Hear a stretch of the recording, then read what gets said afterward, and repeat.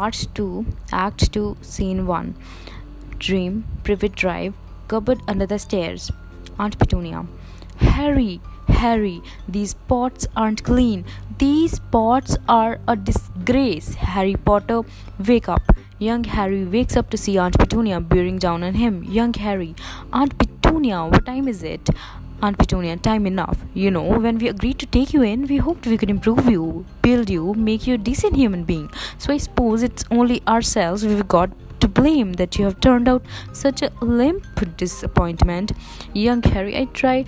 Aunt Petunia, trying is not succeeding though, is it? There are grease smears on the glasses, there are scuff marks on the pots. Now get up and go to the kitchen and get scrubbing.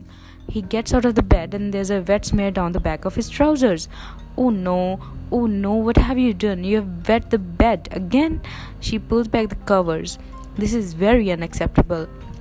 Young Harry, I'm sorry, I think I was having a nightmare. Aunt Petunia, you disgusting boy. Only animals wet themselves. Animals and disgusting little boys. Young Harry, it was about my mom and dad. I think I saw them die. Aunt Petunia, and why would I have the slightest bit of interest in that? Young Harry, there was a man shouting, ad kava, ad something, a cabra, ad, and the noise of a snake hissing. I could hear my mum scream. Aunt Petunia takes a moment to reset herself. Aunt Petunia, if you were really reliving their death, all you would hear would be a screech of brakes and a horrific thud.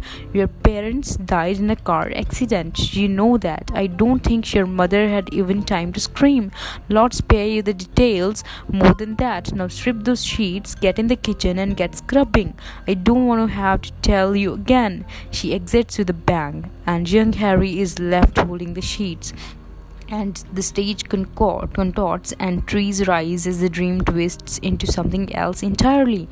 Suddenly, Albus appears and stands looking at young Harry, and then right from the back of the room, Parseltongue whispers around everyone, He's coming, word said in an unmistakable voice, the voice of Voldemort. Harry Potter.